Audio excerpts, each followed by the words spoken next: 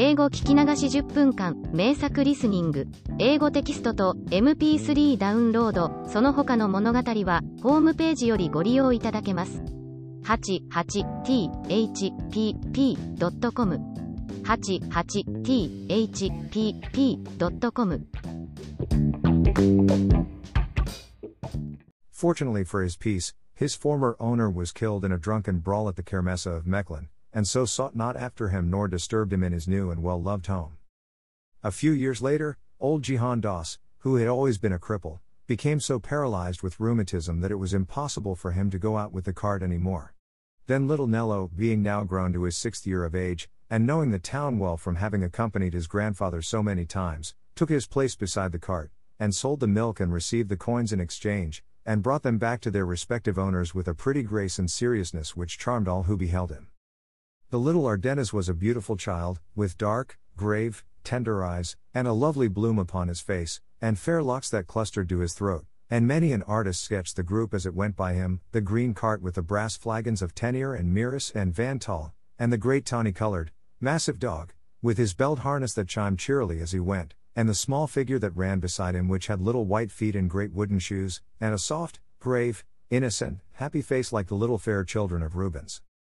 Nello and Patriski did the work so well and so joyfully together that Jihan Das himself, when the summer came and he was better again, had no need to stir out, but could sit in the doorway in the sun and see them go forth through the garden wicket, and then doze and dream and pray a little, and then awake again as the clock tolled 3 and watch for their return.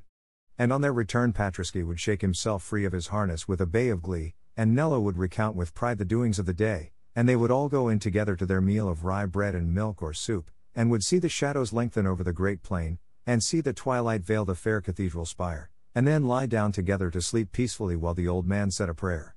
So the days and the years went on, and the lives of Nello and Patriski were happy, innocent and healthful. In the spring and summer especially were they glad. Flanders is not a lovely land, and around the burg of Rubens it is perhaps least lovely of all. Corn and colza, pasture and plough, succeed each other on the characterless plain in wearying repetition, and save by some gaunt grey tower, with its peal of pathetic bells, or some figure coming athwart the fields, made picturesque by a gleaner's bundle or a woodman's faggot, there is no change, no variety, no beauty anywhere, and he who has dwelt upon the mountains or amidst the forests feels oppressed as by imprisonment with the tedium and the endlessness of that vast and dreary level.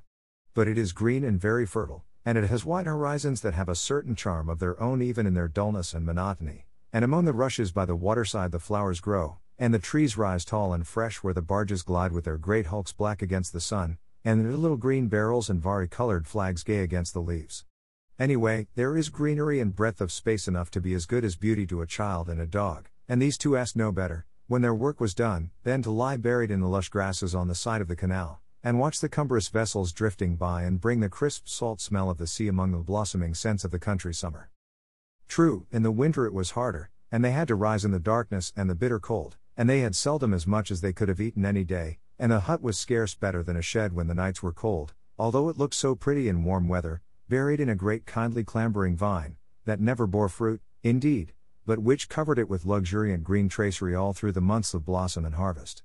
In winter the winds found many holes in the walls of the poor little hut, and the vine was black and leafless, and the bare lands looked very bleak and drear without, and sometimes within the floor was flooded and then frozen. In winter it was hard, and the snow numbed the little white limbs of Nello, and the icicles cut the brave, untiring feet of Patriski. But even then they were never heard to lament, either of them. The child's wooden shoes and the dog's 4 legs would trot manfully together over the frozen fields to the chime of the bells on the harness, and then sometimes, in the streets of Antwerp, some housewife would bring them a bowl of soup and a handful of bread, or some kindly trader would throw some billets of fuel into the little cart as it went homeward, or some woman in their own village would bid them keep a share of the milk they carried for their own food, and they would run over the white lands, through the early darkness, bright and happy, and burst with a shout of joy into their home.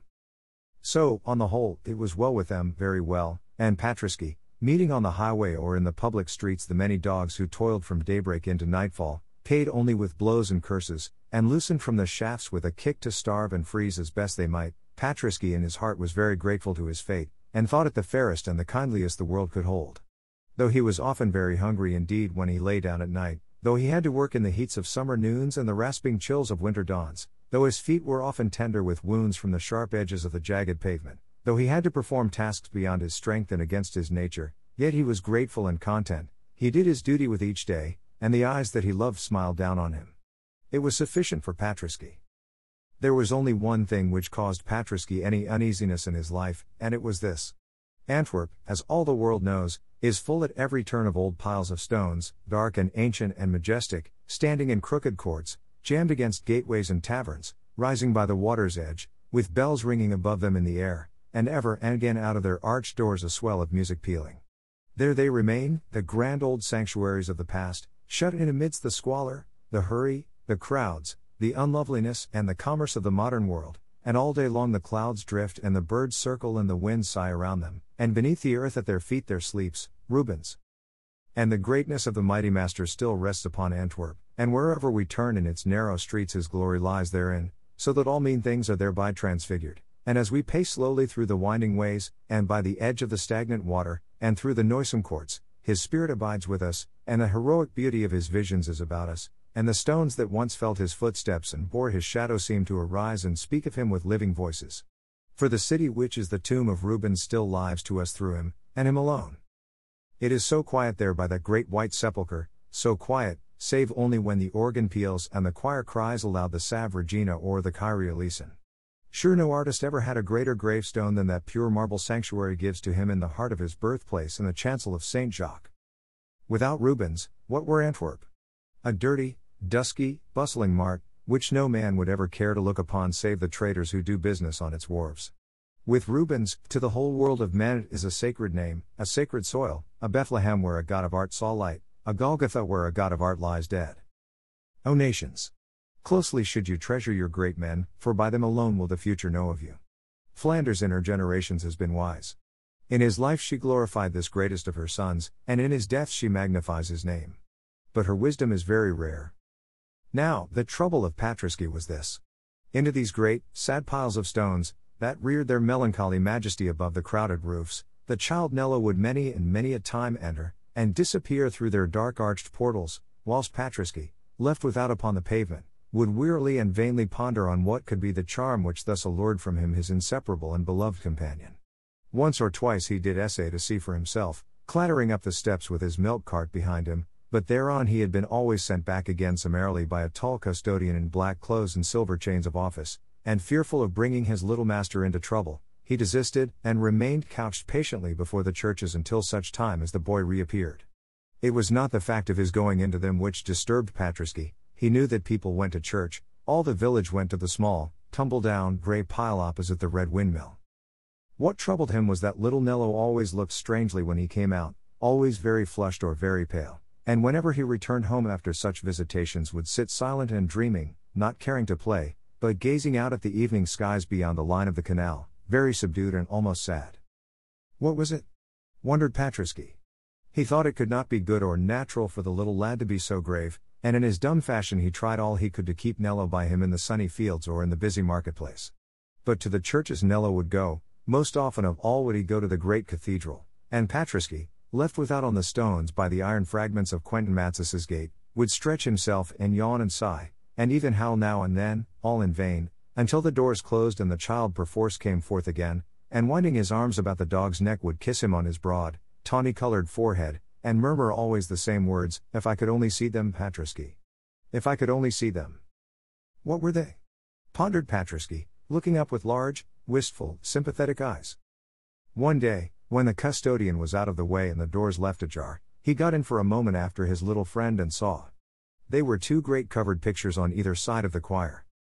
Nello was kneeling, wrapped as in an ecstasy, before the altar picture of the Assumption, and when he noticed Patriski, and rose and drew the dog gently out into the air, his face was wet with tears, and he looked up at the veiled places as he passed them, and murmured to his companion, "It is so terrible not to see them, Patriski, just because one is poor and cannot pay."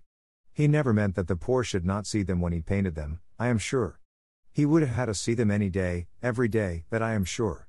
And they keep them shrouded there, shrouded in the dark, the beautiful things, and they never feel the light, and no eyes look on them, unless rich people come and pay. If I could only see them, I would be content to die.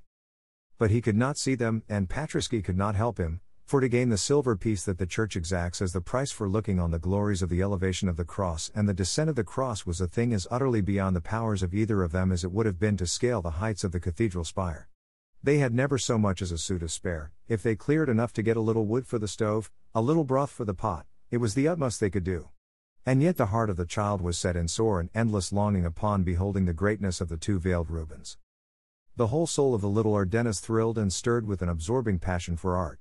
Going on his ways through the old city in the early days before the sun or the people had risen, Nello, who looked only a little peasant boy, with a great dog drawing milk to sell from door to door, was in a heaven of dreams whereof Rubens was the god. Nello, cold and hungry, with stockingless feet in wooden shoes, and the winter winds blowing among his curls and lifting his poor thin garments, was in a rapture of meditation, wherein all that he saw was the beautiful fair face of the Mary of the Assumption, with the waves of her golden hair lying upon her shoulders, and the light of an eternal sun shining down upon her brow. Nello, reared in poverty, and buffeted by fortune, and untaught in letters, and unheeded by men, had the compensation or the curse which is called genius.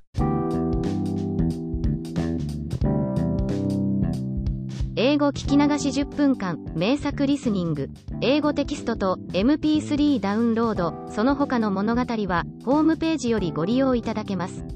88thpp.com 88thpp.com